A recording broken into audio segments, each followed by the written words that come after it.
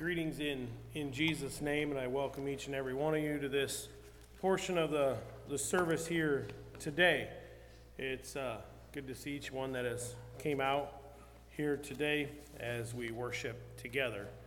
I will be sharing from Psalms again. As I said earlier, I do not plan to go through the whole book of Psalms. That would take me a few days, and a little of them get redundant. But I have been encouraged with the book of Psalms, and I'll be sharing from Psalms 91 this morning. I recognize that this author is a little bit unknown. Some believe it was Moses, because they believe Moses wrote Psalms 90, and it has a lot of correlation with Psalms 90. Some feel it was David, because there's also phrases and themes in there that relate to Psalms 27 and Psalms 31, which they are fairly confident that David wrote. Honestly, it doesn't really make a big difference to me, but I find it interesting, and I wanted to share that with you before I get started. Before I start, I've got a story I'd like to read to you from Melvin Newland that I found through studying that I feel applies to get our mind thinking, I guess, or keep in the back of our mind as we look at Psalms 91. Back in the early days of the American colonies, David Brainerd was known as the apostle to the Indians. In 1739, after 3 years of study at Yale Divinity School, including studies of local Indian languages, David made his way toward a hostile Indian tribe living in the dense forests of the Forks of the Delaware, an area including parts of what we know today as New Jersey and Pennsylvania. He arrived near one of their villages late one evening, decided to spend the night in the woods before approaching them the next day. He didn't realize that several Indians had been following him for hours. Once he was settled in his campsite, the Indians went on to the village and reported to the chief. That night, the Indians set out to kill him because, up till then, white men had brought them nothing but grief. The warriors silently drew near David's camp as he was on his knees praying.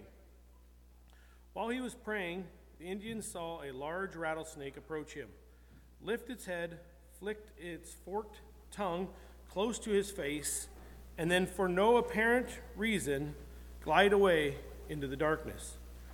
This made the chief and his warriors very nervous. Instead of killing him, they returned to their village.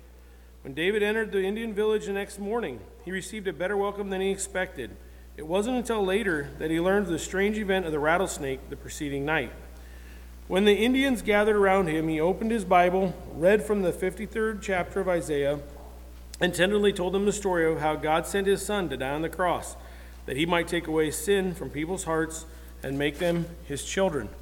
The message was warmly received by the Indians, both in this village and later among many other Indian villages in the surrounding area. As years passed, in the pages of David's diary, he wrote of how he endured hardship as a good soldier of Jesus Christ.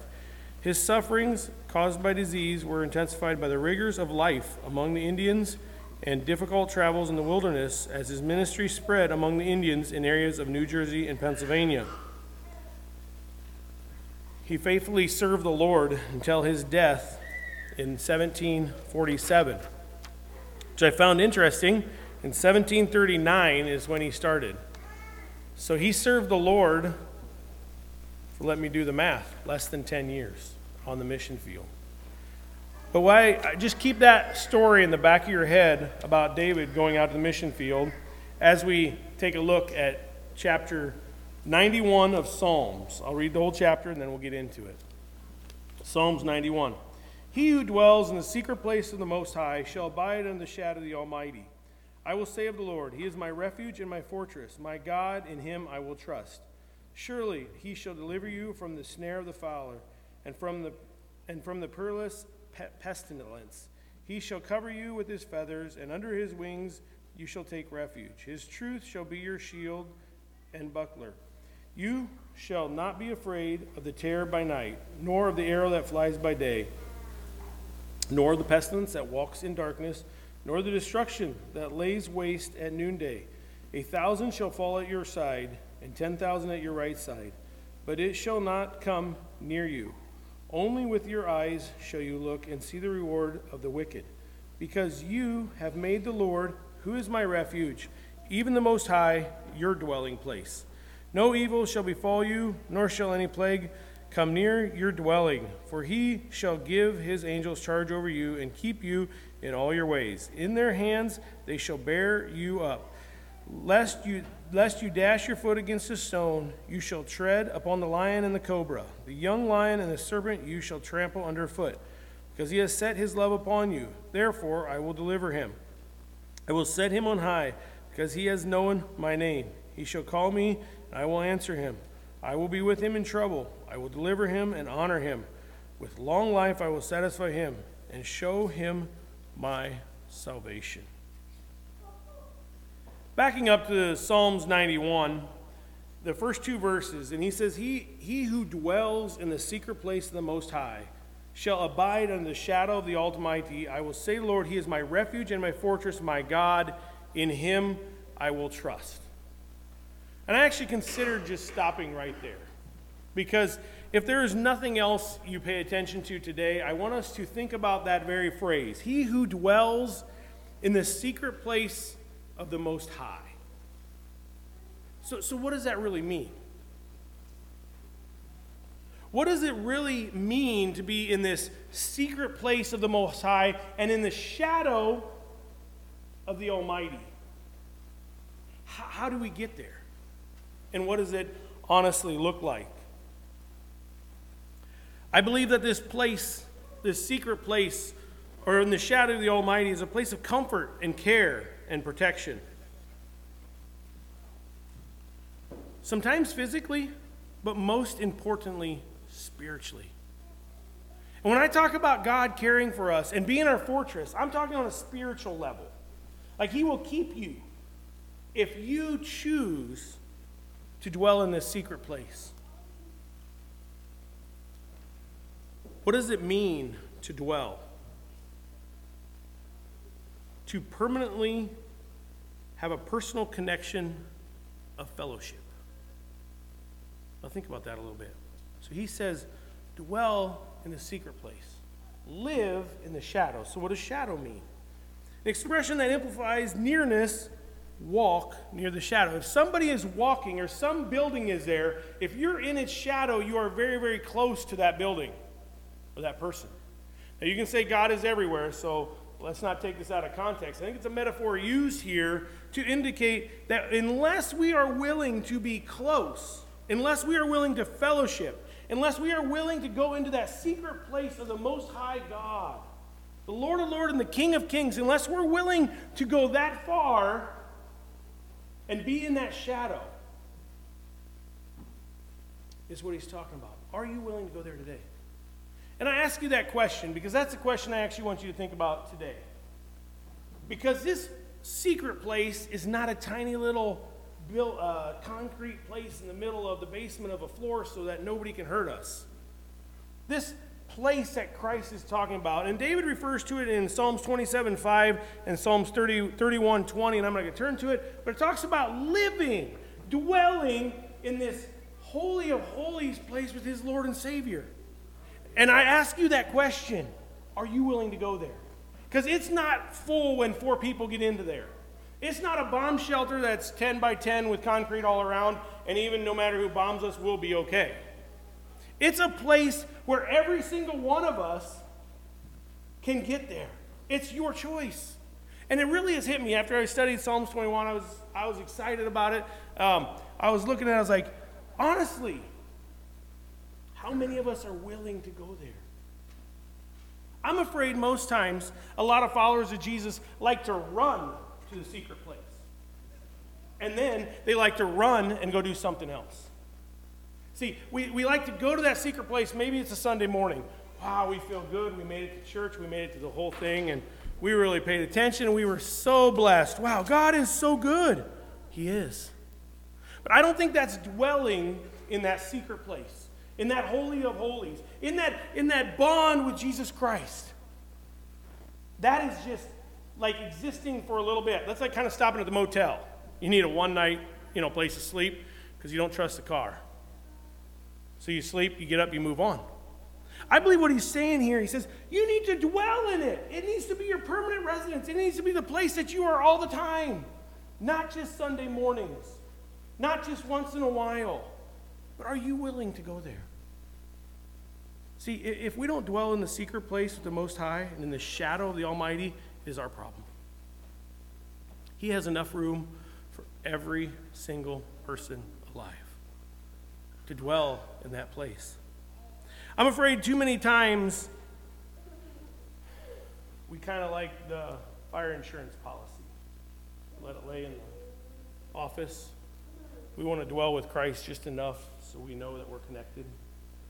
We kind of want to live our own life. We want to do our own thing. We don't want to follow the commandments and the laws. Jeff read this morning out of Psalms there. It talks about following the law of the Lord and in his statutes and in his commandments and in his principles. That's where we find that peace. Yes, I believe sometimes now you're getting it, the story of the missionary. He was physically protected by a rattlesnake. Unbelievable, right? That thing could have killed him. That's the point.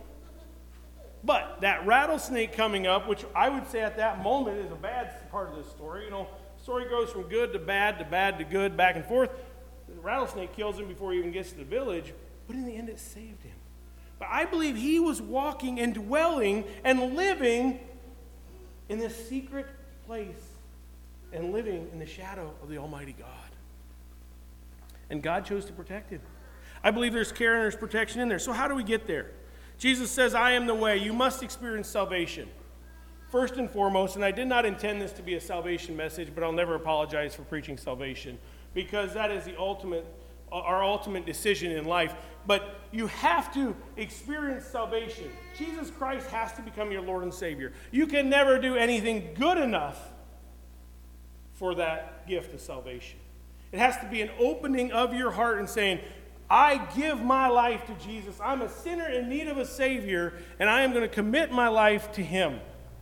You're not going to get to this dwelling place by reading the Bible through every week, every day. I don't care how much you want to read. I don't care how much you do. You're not going to get there unless, first and foremost, you give your life to Jesus Christ. He died for you, and so that is the very first step. And I want to clarify that, because as we look in a few more, I want to be perfectly clear. I do believe that we have to live out the truths of God's Word. We have to follow the fruits of the Spirit. I'm going to turn to 1 John 1 for a little bit, and then we'll come back to Psalms. But 1 John 1, starting in verse 3, reading to verse 7. I'd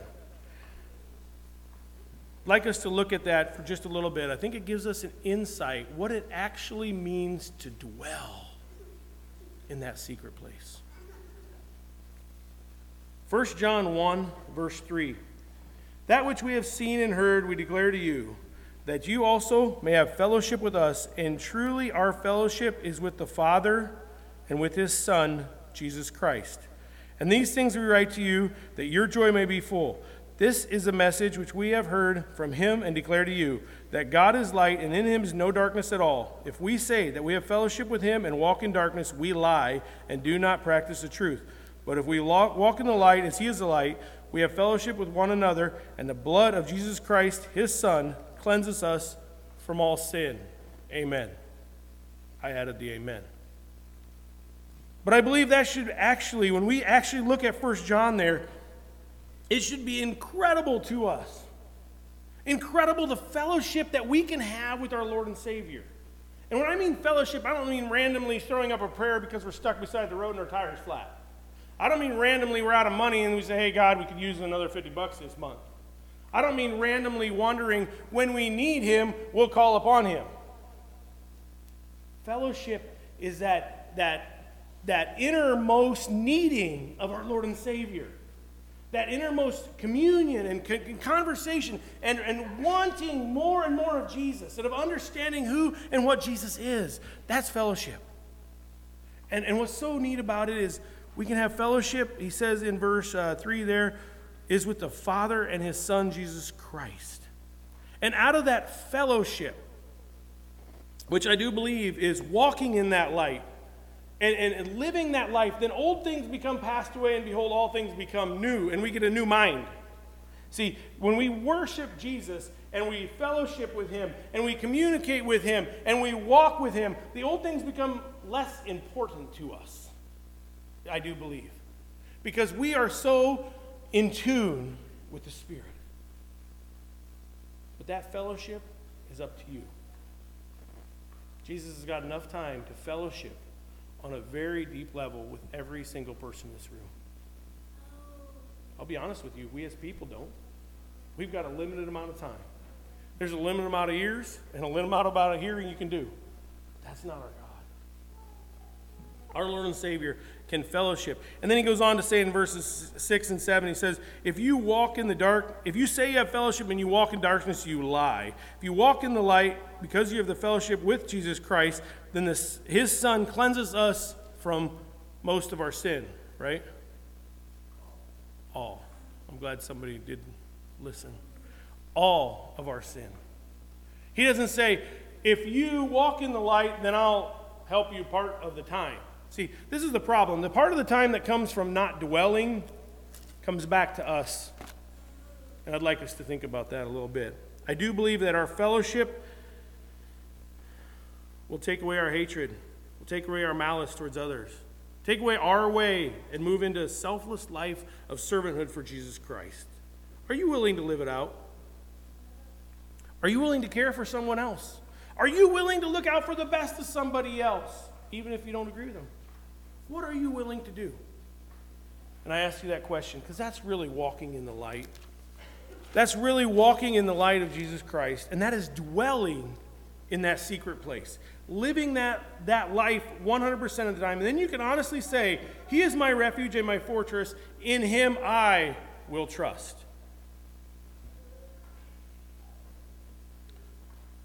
Do you honestly fellowship with your Heavenly Father? Or is he just on speed dial when we need 911? When we need emergency, when we need an ambulance, we've got God on call. I don't think it should be that way. That's not dwelling, folks. John 15:5 says, if you remain in me and my words remain in you, then you'll bear much fruit. For apart from me, you can do nothing. And I think we have to grasp that. We have to grasp that understanding that apart from dwelling in the secret place, living under the shadow of the Almighty God, recognizing who and what God is, giving him the honor, the glory, the praise, and the worship is the only way we'll produce fruit. Because apart from that, we will do nothing. It's light day difference. We can try to do something. We can try to act right. But it's not going to be a genuine fruit that we are bearing. Sometimes we try to run to the closeness in the secret place once in a while, then we ask the question why we're not close. Folks, it's not once in a while. Maybe sin is holding you back. Maybe it doesn't fit your plan. Maybe you're not sold out for Jesus. Maybe you don't want to be different. Maybe we just kind of enjoy our ways, our jobs, our entertainment, our life. We thoroughly love what we're doing. We don't want to give any of it up. So we'll just be content to not get to that secret place of the Most High. Folks, you're missing something. I believe it with my whole heart. I think that when we look at this and being in the secret should bring excitement to our life. I'd like to move on into verses 3 through 8. I mentioned that them first two verses, I want you to keep that in the back of your mind. But as we go on to verses 3 through 8, and I'm not going to reread every single one of them, but he mentions a fowler, and the fowler is a guy who traps birds and then trains them. He tries to get a bird in there and he trains them, he traps them, and he uses them for what he wants to use them for. I believe he's referring to the devil here. He likes to snare us, he likes to trick us sometimes. And then he traps us. And it says if we really dwell in that secret place of the Most High in the shadow of the Almighty, the devil cannot snare us. He will not trip us. But we have to stay in that secret place. We're not trying to run from the devil and hide from him. We're actually running to Jesus Christ, staying in that secret place, and then the devil's tricks are all garbage to us. He talks about covering, in verse 4, covering with his feathers. As a mother hen covers her chicks, takes care of them, provides that safety. Sad story. I kind of like pheasants. I'm not a total animal lover, so don't write me totally off. But I do kind of like pheasants, and if we mow hay early enough in the year, you end up hearing this thunk every so often. And there's a mama hen went through the hay mower. They don't survive the hay mower. That's an unfortunate part of life. Sometimes there's a nest of eggs underneath there, and sometimes there's little chicks running around. But she virtually gave her life by her natural instincts to protect her young. In a nutshell, she was willing to sit on that thing no matter how loud and how big we were coming through there mowing hay, that she was willing to give everything. And I think the same thing applies to Jesus Christ. He came here, he walked this earth, but he covers us and protects us, gives us that security. Also talks about a shield. And it says he'll protect you. His truth shall be your shield and your buckler. He will protect you no matter where you go and what you do. Then he gets into whether it's by day or by night. And like I said, I'm not going to take them all apart. But he even talks about in verse 7 and 8 there, people could fall, thousands could fall by your side, and still, even though all odds are against you, he will protect you. Wow. And it's an amazing thing.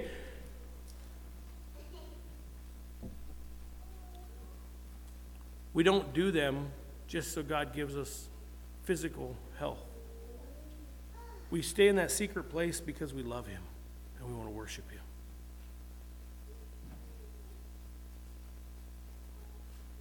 I do believe sometimes, as we heard in that story, God does protect us physically, save our material possessions. But most importantly, what I want us to think about is spiritually that protection. That protection that no matter what comes our way, we can live in that Holy of Holies. Because really, honestly, if you actually think about it, and this is kind of I don't know, I probably dealt with this a little bit easier now that I'm getting old, but when I was young, I didn't think it was quite fair. But the whole fact that if God actually takes you home physically, it's a reward. We go to heaven. If we've actually lived faithfully with him, going home what we think is too young is actually an advanced check of our reward. It's living with Jesus Christ forever and ever and ever. Amen. Now, when I was younger, it's a little harder to wrestle with that. I'm not done living yet, and I've got, things I want to accomplish. And I'm not saying, I'm hoping we all die tomorrow afternoon. That's not my point. God's got work for each of us yet to do. But I had to think about that, and that's what I mean by this protection, is he will protect you spiritually if you live in this Holy of Holies. Sometimes materialistically, too, I do believe. I got another story I'd like to read from you, and it happened in Minnesota in the summer of 1876. Swarms of grasshoppers destroyed most of the crops. The next year, fearing that the grasshoppers would return, Governor John proclaimed a day of prayer and fasting on April 26th, urging every man, woman, and child to ask God for protection. When the day came, schools and businesses were closed as people prayed for divine intervention. The next day began 3 days that were unseasonably warm. It was more like summer than spring. The 3 days of warm weather triggered the hatching of the grasshoppers. People wondered why God had not responded to their prayers. However, the fourth day brought a sudden dip in temperatures. The entire state of Minnesota was covered with frost that night. The grasshoppers were killed in the frost, and the crops of Minnesota were rescued from certain devastation. You went from wondering, why God? These little larvae are starting to come out. We were praying, we were fasting. To the very night, God took care of it. He will protect us. Like I said, I want to be careful that I don't push total physical assurance. I do believe God heals. God is a healer. He's a great physician.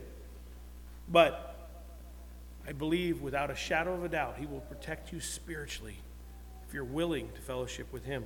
He goes on in verses 9 through 13, and he repeats this assurance in Jesus Christ. But once again, he says, because you have made the Lord, who is my refuge, even the Most High, your dwelling place. Wow. So he says, because you have chosen to be in the secret place of the dwelling of the Most High, And then he lists all these things. A plague will not come to your dwelling. I'll give angels charge over you. He even talks about it there in 13 and in verse 13 how you'll tread upon the lion and the cobra. I got a question: how many of you want to meet a lion barehanded in the wilderness that's hungry? Not see any hands. You might want to pack a little extra gun along there. Most of us would be happy to have a little bit of ammunition on our side. But I think the metaphor gives us an idea of what God will do for you. He says you'll trample them under your foot. Wow. Bring some understanding to us. Verses 14 through 16 there as we close today. God is blessing the one who loves him. And this is my last point. Because he has set his love upon me, upon Jesus Christ, because you have set your love upon Jesus Christ, therefore I will deliver him. I will set him on high because he has known my name. Once again, we've got this close relationship and fellowship with Jesus Christ. And once again, we have the word because. He didn't mandate, make you do this. Because you chose to love him and know his name, you can dwell in this place with the Most High. I want us to understand, because you have known my name and you worship me and you fellowship with me,